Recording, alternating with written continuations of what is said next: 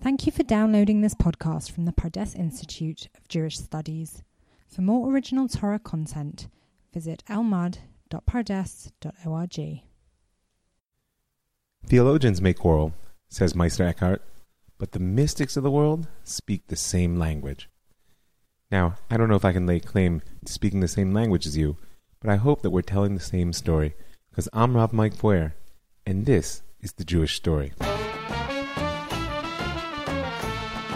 Episode 24, Into the Mystic. So, we're going to be skipping between Ashkenaz and Spain in this episode, and perhaps for a bit of time to come, but it's okay, because I trust that you can keep up. And what I really want to uncover in this episode is how a text which first appears in the late 13th century could completely capture the hearts and souls of Am Yisrael to this very day. And I'm talking about the Zohar, the Book of Brilliance. But in order to understand the power of this mystical work and the controversy that surrounds it, we're going to need to grasp the political and the religious context from which it emerges. So let's start with politics. When we last left Iberia, the Spanish peninsula, for those who aren't familiar, the Reconquista was well underway. Right? You'll recall that this was the advance of the Christian kingdoms of the north against the Muslim states of the south that followed the breakup of the Caliphate of Cordoba, in which the Christians considered to be a reclaiming of their lost Christian kingdom of the Visigoths. And we spoke about the fall of Toledo, that city at the heart of the Spanish peninsula, in 1085, and how that triggered a wave of Jewish refugees who fled northward, and how they, in their new homeland, felt such a nostalgia for the lost wealth and cultural refinement of Al-Andalus that their feeling actually gave rise to the sense in their day that a golden age had been lost. And we further spoke about Rabbi Yehuda Halevi, the great poet of Am Yisrael, and how the experience of wandering between Christian and Muslim kingdoms convinced him that salvation lay in the east, in the land of Israel, with the end of exile. And furthermore, how he was part and parcel of the Messianic fervor, which began to rise once again in his day and has not let up. Furthermore, we spoke about how the Muslim states of the south, in order to hold off the Christian armies, began to summon Berber tribes from North Africa in order to strengthen their arm in battle, and how these Berbers were way more fanatical and purist in their devotion to Islam than the Arab kingdoms that they replaced, which was, of course, bad news for the Jews. So he described the wanderings of the Rambam, as he and his family fled from the Almohad kings and eventually found refuge in North Africa and Cairo. Now, you need to know that the momentum of the Reconquista is going to climb steadily during the first half of the 13th century, and the Jews will actually play a critical role in this process, because they're going to be invited by the Christian conquerors to repopulate most of the war-torn provinces on the border between the Christian kingdoms and the shrinking Muslim territory. In fact, not only will they repopulate as colonists, but sometimes they're going to be relied upon to manage these newly conquered lands, because they had a mastery of both the Arabic language and the skill set that the Christians really needed, which was raising taxes. And don't forget, this is a population which is more or less completely religiously incompatible with the Christians, if not downright hostile. The evidence of this is actually to be found all over the land grants, which are still in the records of the ancient kingdom of Castile and Aragon. We can see there that lands were granted to the Jews in all the conquered territories. In particular, they played a special role in reoccupying the fortified portions of certain major cities. It's a fascinating phenomenon that the Jewish areas, the ghettos, if you will, even though it's an anachronism to call them that in this day, were most often fortified elements of the cities which were held on behalf of the king. Furthermore, there was a rise of a prominent Jewish noble class who used their personal wealth often to finance the king's expeditions in return for the rights to farm taxes, something we've spoken about before. And it's critical to remember that at this point in medieval Europe in general, but in Spain in particular, the distinction between the king's personal finances and the idea of a national economy is completely theoretical if it exists at all. And therefore, his personal Jewish financiers are going to, by definition, end up trying to set the whole country on a rational economic basis, which they sometimes will succeed in. But the key is, just remember, what this all boils down to is that the Jews established the pattern which they will fill throughout the Middle Ages. And that is, so long as there is a need for their assistance, the Jews will thrive because they're loyal and diligent servants of the king. But there's another benefit that they offer to the warrior kings of Castile and Aragon, which is actually a liability to the Jews themselves. Diligent, loyal, talented, and easily discarded servants, because they're not part of the nobility with which the kings are always struggling, and they, of course, can always be labeled as killers of God. And it's important to note that at the height of the Reconquista, this Jewish courtier class is basically a revivification, a renewal of the Jewish culture in Muslim Al-Andalus, with one exception. It's not nearly as oriented toward the Torah. There will be some scholars and rabbis among them, but by and large, they're going to be men of the world, as we say. And it's among these men of the world that the philosophical skepticism of their day will flourish, a philosophical skepticism which will become associated by Christian loyalists with the Jews. Because these men held, as they say, that man is born destined to die, and that everything in between is vain and meaningless. Now you can imagine what that meant for their adherence to the Torah when they found themselves in the heart of non-Jewish culture. And we're going to come to see the consequences of that and how it leads to a disastrous betrayal of the people when we finally reach the end of the 14th century.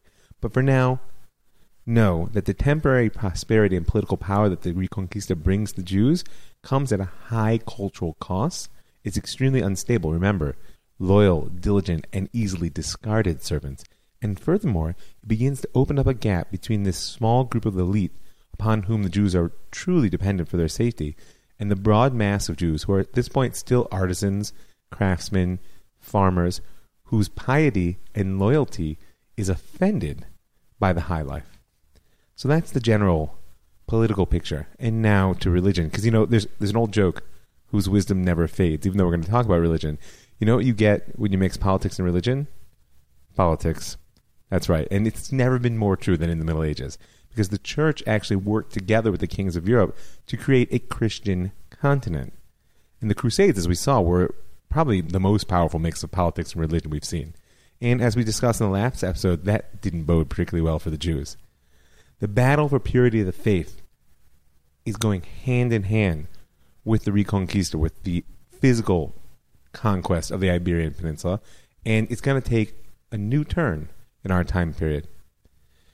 What do I mean? Well, even a passing glance at the Christian scriptures and rabbinic literature will show you that the disputation, the learned argument between Christians and Jews is as old as the birth of Christianity itself. I mean, to the degree that a core of Christianity actually arose out of the Beit Midrash, out of the rabbinic study hall, it makes perfect sense that the clarification of difference through argument would be a primary tool for the young church to establish its identity. It's kind of like my teenager needs to argue with everything I say in order to be herself.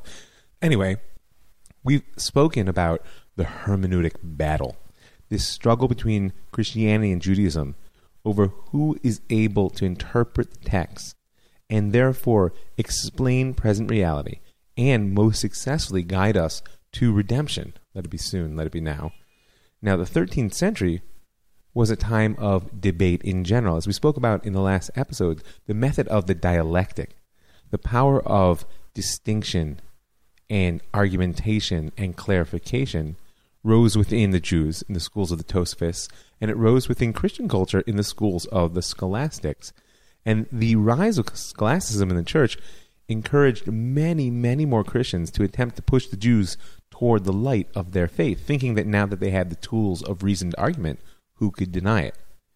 And this flooding of the field of debate with a bunch of amateurs didn't actually bode well for the gathering of Christian converts. So much so that finally, in a bull of 1233, Pope Gregory IX condemned all public controversy. Public, mind you, as we're going to see. Official was another matter. But of course, people being what they are, nobody listened. The debates went on, people were duking it out on the street corners, and the Jews continued to hold their own. This frustrating fact actually gives us one of the great quotes of our time period when Louis IX, also known as Saint Louis of France, right, said the following: "I tell you that no one, unless he be a very learned clerk, should dispute with them, meaning with the Jews, that the layman, when he hears the Christian law missaid, should not defend it, unless it be with his sword, with which he should pierce the missayer in the midriff as far as the sword will enter. And, as we'll see, unfortunately, St. Louis was good to his word. So, our story at this point starts with Nicholas Donin. Nicholas Donin was a Jew, excommunicated by the Paris Jewish community in 1225 for denying the truth of the oral law. Apparently, he'd spent a good 10 years in the Beit Midrash arguing with the Tosafos until they finally kicked him out. And after living the life of an outcast for several years, he eventually converted and joined the Franciscan order. You'll recall that the Franciscans, together with the Dominicans at this point in history, had taken leading strides in pushing the intellectual and scholarly development of the church. And so he essentially took his skills from the Beit Midrash and went straight to the Franciscans. His first act of revenge on his former people was to incite crusaders to riot in the mid-13th century, and there were large parts of Brittany that were actually emptied of Jews by these horrors. But unsatisfied with this scope of damage, in 1238, he decided to go for broke. He went to Rome and presented Pope Gregory IX with 35 accusations against the Talmud, against the Gemara, and further recommended its total destruction as a mass of blasphemy. He also added that the rabbis actually valued the Talmud more highly than the Bible, and that without it, the Jews would have left their obstinacy and been converted long ago. Now, to the Jews listening, this may not sound surprising, but you should know that this was big news to the church. Who knew that the Jews had a commentary that they felt was more important than the Bible?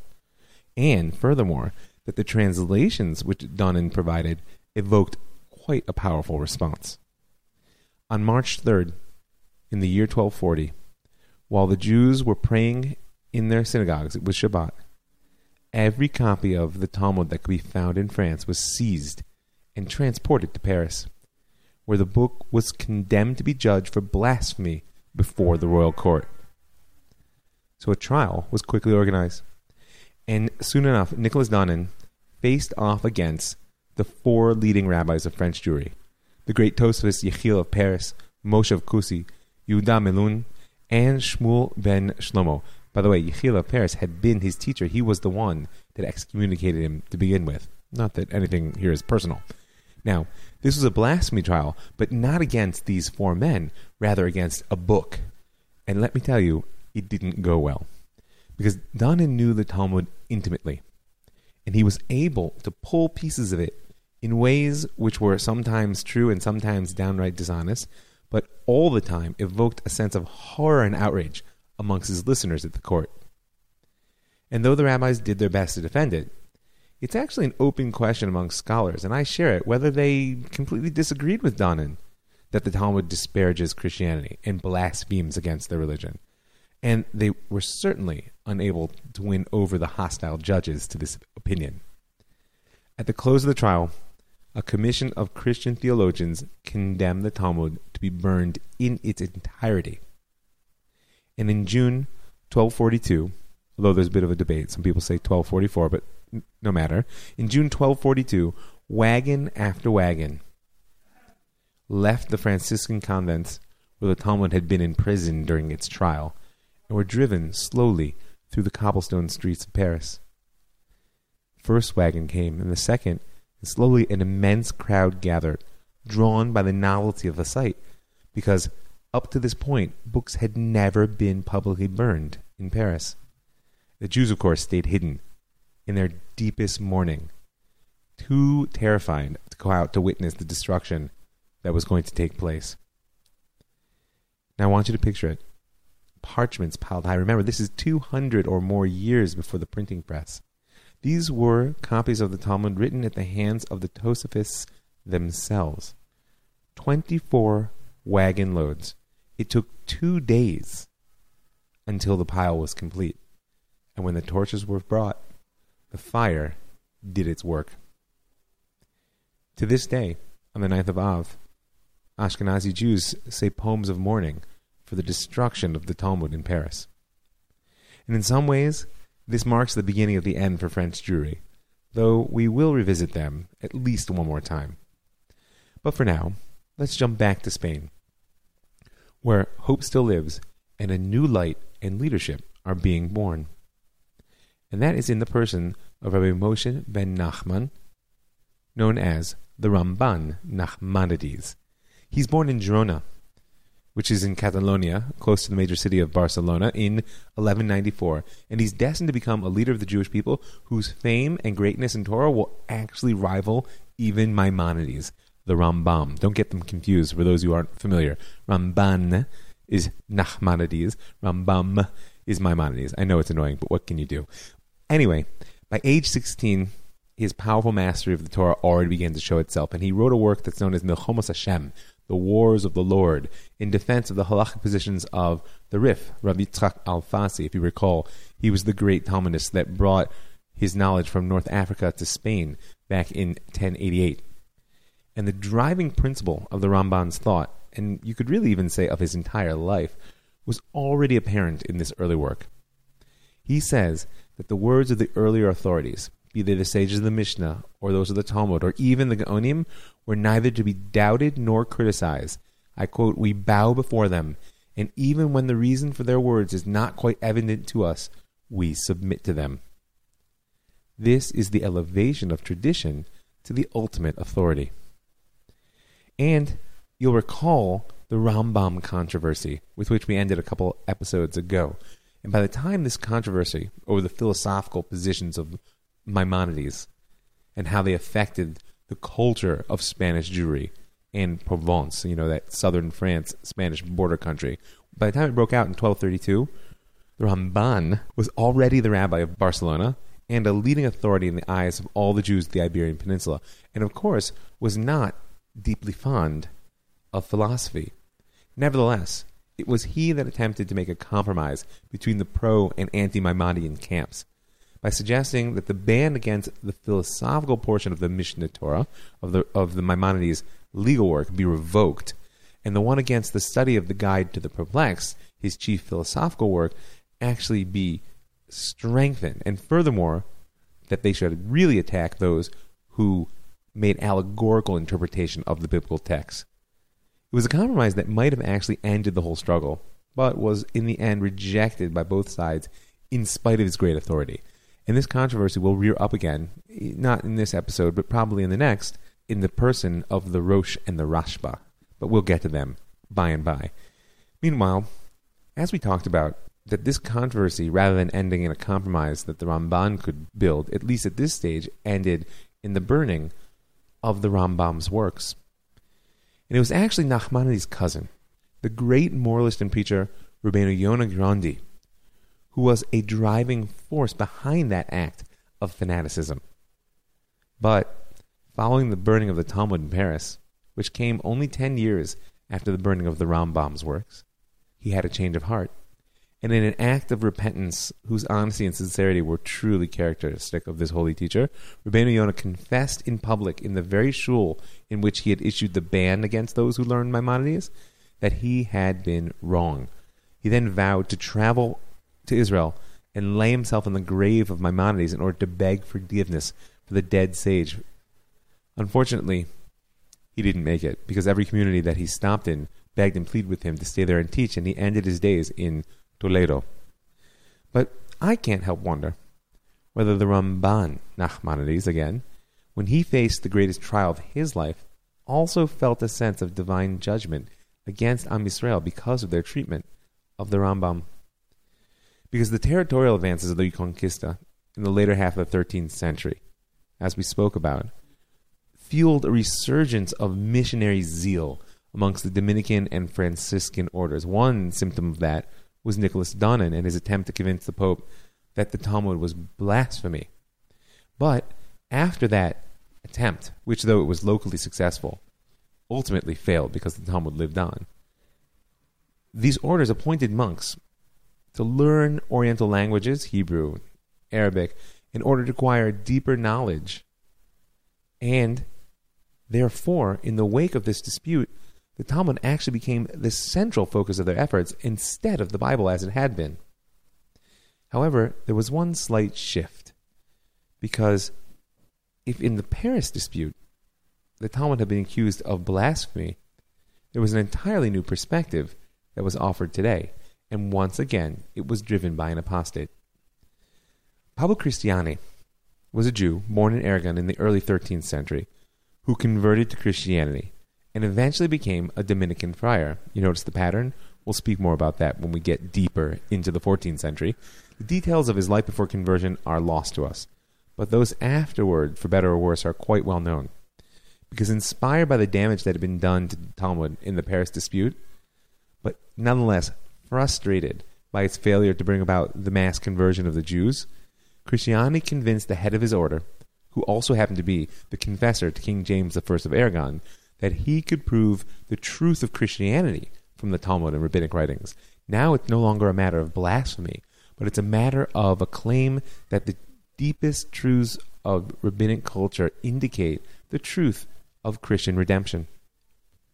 The friar was sent to the king, and in the year 1263, King James I ordered the Ramban, Nachmanides, to stand and defend Judaism against his accusations. This is what's known as the Disputation at Barcelona. And this pattern of disputation became characteristic of the Middle Ages and will not go away, because it was a sign of the relatively tolerant nature of the times, as well as apparently what history reports to be a positive relationship between James I and the Ramban, which predated this trial. It was a sign of that the Ramban asked for and was granted complete freedom of speech in his replies to Cristiani. This was not a given, and it would in no way be the case in the disastrous debates of the coming centuries. But for now, who can imagine trying to argue with the Ramban on a level playing field? So for 4 days, the great sage and the apostate argued their cases before the king, his court, and a host of clergy. And the questions at hand were 3. Number 1, whether the Messiah had appeared or not already. Number 2, whether, according to Scripture, the Messiah is a divine or human being. And number 3, whether the Jews or the Christians, as a consequence to the first 2 answers, held the true faith. Small matters, but quite profound.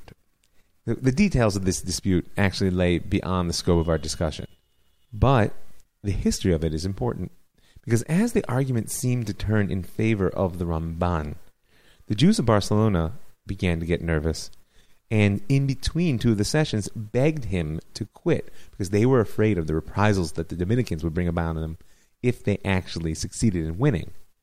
Nonetheless, when the Ramban told the king of their fears, he ordered him to proceed and promised to protect the people. Now, I'm not going to step into the middle of the fight about who won. Clearly, the Dominicans were going to claim victory no matter what, and clearly Jewish tradition makes the Ramban the victor. But what we do know is that King James ended the debate after 4 days with this comment to the Ramban: "I've never seen a man defend a wrong cause so well." He also gave him a gift, by the way, of 300 gold pieces, and made an action which was unique in the Middle Ages of coming to the synagogue in Barcelona on that Sabbath day to address the Jews. Now, you should know that the law was that the Dominican and Franciscan friars were permitted to come into the synagogues to preach to the Jews, but the idea of the king coming was unprecedented. Now, the Ramban understood full well that the claims of the friars to have defeated him could easily overwhelm the reality of what had happened in the room during the dispute, and therefore he decided to publish a text of the entire debate. This, in turn, however, came around to haunt him, because it resulted in charges of blasphemy. I mean, the text was full of all kinds of very controversial statements about Christian theology, even though there was nothing in the text which he hadn't spoken before the king himself. Nevertheless, the result was that the Ramban subsequently left or was banished from Aragon, and after a few years of wandering, he came to his ultimate destination, Eretz Israel, the land of Israel, the Holy Land. And it was here, on the soil of our ancestors, that the Ramban's most well-known work was written, and that is his commentary on the Torah.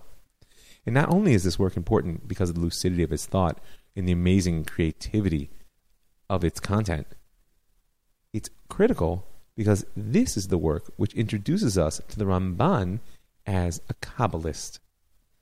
And I think a word of introduction on that word might be in order. Kabbalah. The root of the word Kabbalah, lekabel in the infinitive, is to receive. And as we'll see, the question is, what is it that one is receiving? Now, in rabbinic literature, if you look into the Gemara and the Midrashim, the word Kabbalah most often actually refers to the teachings of the books of the prophets and the wisdom literature, which are part of the Bible but lie outside of the Torah itself. It's really only in the 12th century, in Spain, that its dominant meaning comes to be the teachings of Jewish mysticism. And as I said, the question is, what is it that's being received? Now, the Ramban had a very clear stance on this question, and it's consistent with his entire approach to Torah. He says in the introduction to his commentary on the Torah, I quote, "I do hereby firmly make known to him," meaning the one who's reading, "that my words will not be comprehended nor known at all by any reasoning or contemplation, excepting from the mouth of a wise Kabbalist speaking into the ear of an understanding recipient. Reasoning about them is foolishness." In other words, the Ramban, in the school of practice that he founded, claimed that the oral transmission done in a controlled fashion from a reliable master to his student is the only source of authentic Kabbalah in the present. What you're receiving in mystic knowledge is therefore ultimately the same as the source of all Jewish knowledge, a revelation which goes back to Moshe at Sinai and is faithfully transmitted through rabbinic authority. Now, just to make it clear the implications of what he said, this is what I call an anti-hermeneutical situation. Meaning what? That without a reliable transmission, there is no way, according to the Ramban, to reconstruct the secrets of the Torah through independent analysis or reasoning. However, you should know that the Ramban's perspective on the origins of mystic knowledge and on the meaning of the term Kabbalah was not the only one out there. Rav Avram Abulafia, who eventually establishes the discipline which he termed prophetic Kabbalah, was born in Zaragoza in northern Spain in the year 1240. And apparently he was born with a wandering spirit, because soon after his father's death at the age 18, rumors of the Mongol conquest sweeping through Asia reached him, though in a somewhat confused form, because at that age Abulafia set off on a quest to find the 10 lost tribes who he believed were actually now returning to the land of Israel. After 2 years, he actually arrived in the port city of Akko, and upon investigation found to his disappointment that the Mongols were not in fact Jewish. And therefore, he continued his wandering. And in around 1270 or 1271, a turning point occurred in his life. It was a vision. It was a vision in which he was ordered to speak with the Pope, as indeed he would do in about a decade. He continued to wander and teach and have visions as he moved around the Mediterranean, particularly in Greece. And his gentle nature, purity of character, and charismatic teaching style attracted many, many students. And in 1279, he had another vision. And now, in its wake, he began to compose the first of his prophetic works, Sefer HaYashar, the Book of the Upright. And it's in that notion of prophetic works that we come to the essential difference between the mysticism of the Ramban and that of Abulafia, which will ultimately draw us toward the question we open with, which is, what's up with the Zohar? So, as I said, Abulafia called his system prophetic Kabbalah, and he did so in order to distinguish it from that of those who had come before him, because he saw the systems of people like the Ramban as essentially speculative. Meaning what? They were creating systems of mystic thought, or what we might call metaphysics, talking about God and transmitting secrets which they themselves had received but had not lived. And Abulafia looked at this as a definitively inferior grade of knowledge, because he believed that man's highest goal is prophecy, or at least a certain degree of communion with God. And he gives the following definition to Kabbalah.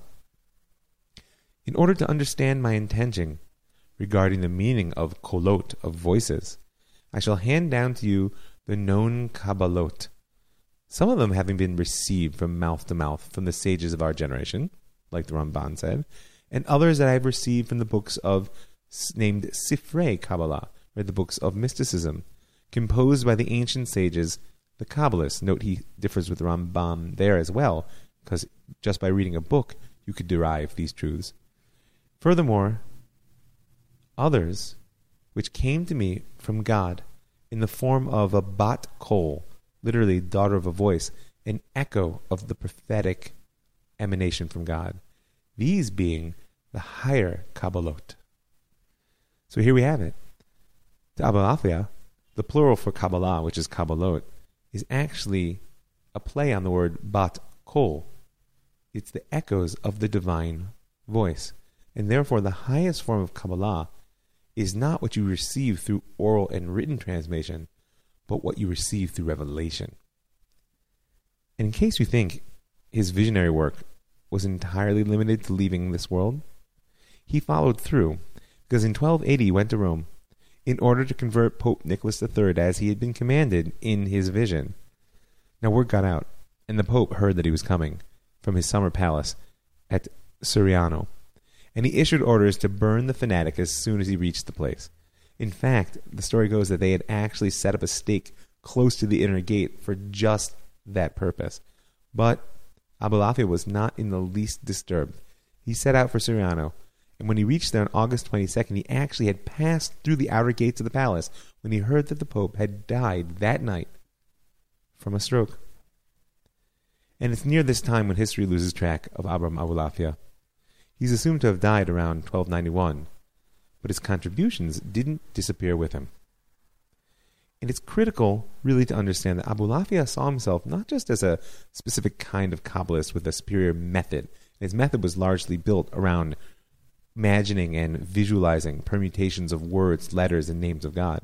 But he saw himself primarily as a prophet and even a Messiah, albeit on a personal plane. Because he saw a new world arising, a new relationship with God on the horizon. By the way, one of the outgrowths of this view was his interaction with Christian mystics of his day and his willingness to use downright Trinitarian imagery to relate to them.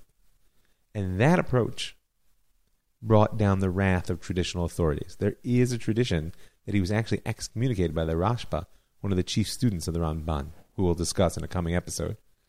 And it also meant that most of his writings would be lost entirely or left in his own handwritten manuscripts until well after his death.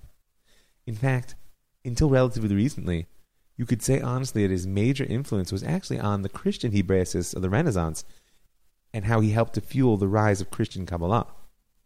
But nevertheless, for our purposes, by comparing him to the Ramban and holding the tension which they represent, I think we can get an important insight. Because these two holy rabbis represent two poles of authority, tradition and revelation. And I believe that between these two lies the answer to one of the most foundational questions of Jewish mysticism. Where did the Zohar come from? So before we can answer that question, of course, we have to answer the question of what is the Zohar, the book of brilliance, and how did it come to be the essential text of Jewish mysticism? So what we can say for sure is that sometime near the turn of the 14th century, Rav Moshe Shem Tov de Leon published a massive collection of mystical teachings, which he said were the work of the holy Tana, the sage of the Mishnah, Rabbi Shimon Bar Yochai. You may recall from previous episodes that tradition records that when Rabbi Shimon was fleeing from Roman persecution in the 2nd century, he took refuge in a cave with his son for 13 years.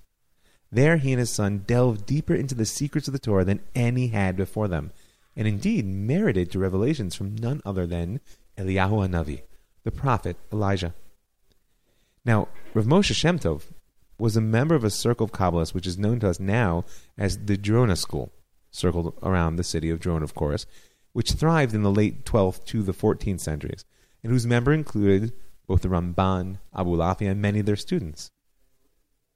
So in form, the Zohar is part mythic adventures of Rabbi Shimon and his companions as they wander through life in Torah, part interpretive discussions of the Torah itself in its own highly esoteric, mystic way, and part downright mystical system.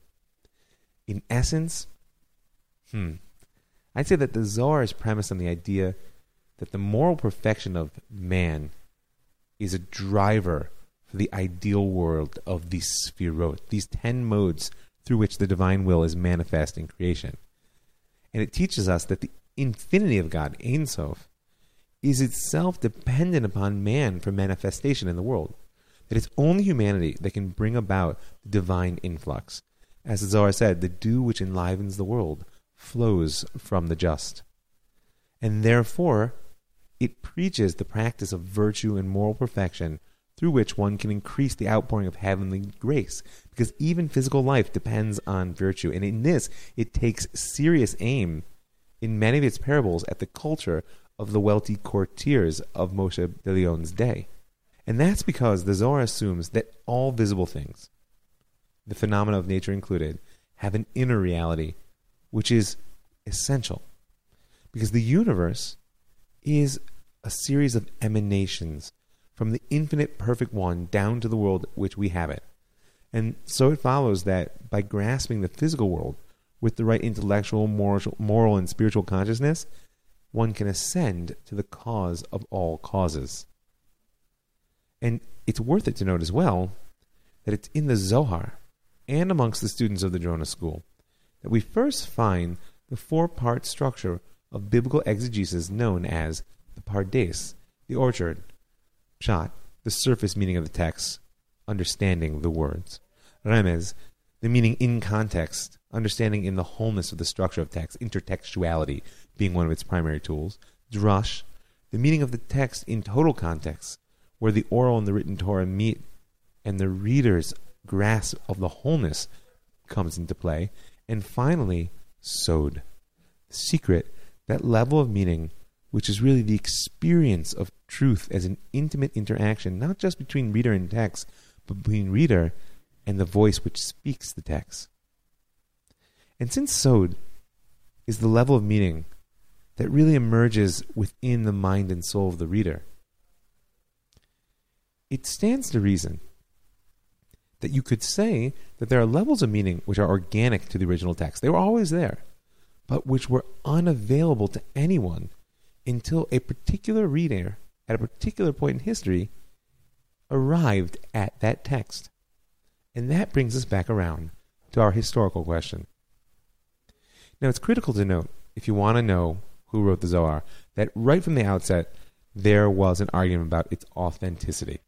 There is a traditional account in a book called Sefer Yochasin, written by Rabbi Avram Zakuto, which tells how Rabbi Yitzchak of Akko, who was a student of the Ramban, while after the Ramban made it to the Holy Land, actually came to Spain in order to examine the question for himself.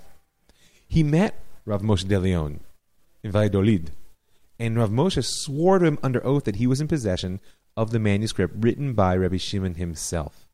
And he said it was in his hometown of Vila, and they should go there, travel, and see it. Unfortunately, as soon as they parted company, Rav Moshe died. Now, Rav Yitzchak was crushed by this news. Nevertheless, he persevered because he wanted to get to the bottom of the story. And when he met Rav Moshe's widow, he heard a disturbing story. Because there was a very wealthy man who had offered a large amount of money, she was left destitute by her husband, if she would give him the original copy from which her husband had copied the Zohar. And she said that Rav Moshe had never possessed such a work. Rather, he had written it from his head, his heart, his knowledge, and his own intellect. Disturbed, Rabbi Yitzchak traveled on until he found another great sage, Rav Yosef Halevi. And in speaking with him, and he was a student of Rav Moshe, he swore by heaven and earth that he had put Rabbi Moshe to the test and discovered that the Zohar was indeed written by Rabbi Shimon Bar Yochai. So this was all in the day and age of the author himself. But I want you to note that these are questions about the authenticity which depend on authorship. And that's the perspective of the Ramban. Kabbalah is only that which has been handed down faithfully. So therefore the question of who the author is critical. But what would the Abu Lafia say? What about the authenticity of the power of revelation? In other words, I think that the issue of authorship only distracts from the real question, is the Zohar true? Now, I can offer all kinds of theories about where it came from. Rashbi wrote it all. It was compiled from his source text over centuries, and that is indeed one of the answers that's given. Rav Moshe DeLeon made it all up, and everything in between. But just remember that within a century, the Zohar will sweep all of Am Yisrael into its wake, despite the periodic skeptical voices, and will become the foundation of Jewish mystical thought to this day. And anyone who's ever seen over 800,000 Jews celebrating at the grave of Rabbi Shimon Bar Yochai by learning his works knows the power of this book. Now listen, I'm too much of a skeptic to believe that the Kool-Aid is good just because I see everybody drinking it. But I've tasted from some of these waters myself, and they're very sweet. I believe that the question around the origin of the Zohar can serve once again to teach us something fundamental about the link between our understanding of the past and our vision of the future. Because if I insist that the Zohar's truth is contingent upon the historicity of its authorship, then once again I'm insisting that the past is only relevant in its literalism. And furthermore, if I believe that the deepest secrets of the Torah were only revealed once upon a time, and our access to them depends on an unbroken tradition, it means that the highest aspiration I can have, if I want to touch those depths, is to idealize the past, the good old days, when people as holy as Rabbi Shimon walked the earth. But on the other hand, if the truth of the Zohar lies in its truth, be it revealed or received, then my story of the past finds its importance in the type of person that it creates.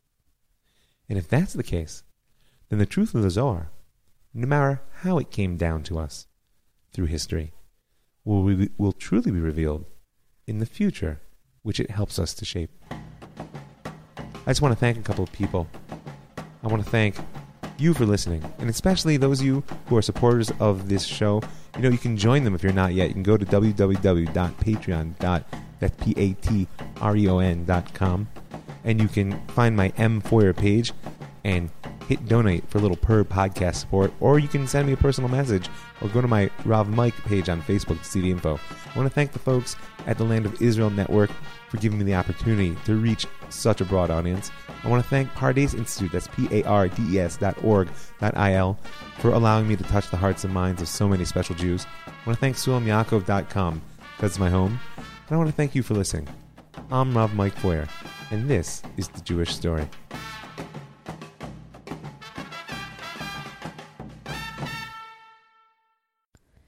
Thank you for downloading this podcast from the Pardes Institute of Jewish Studies.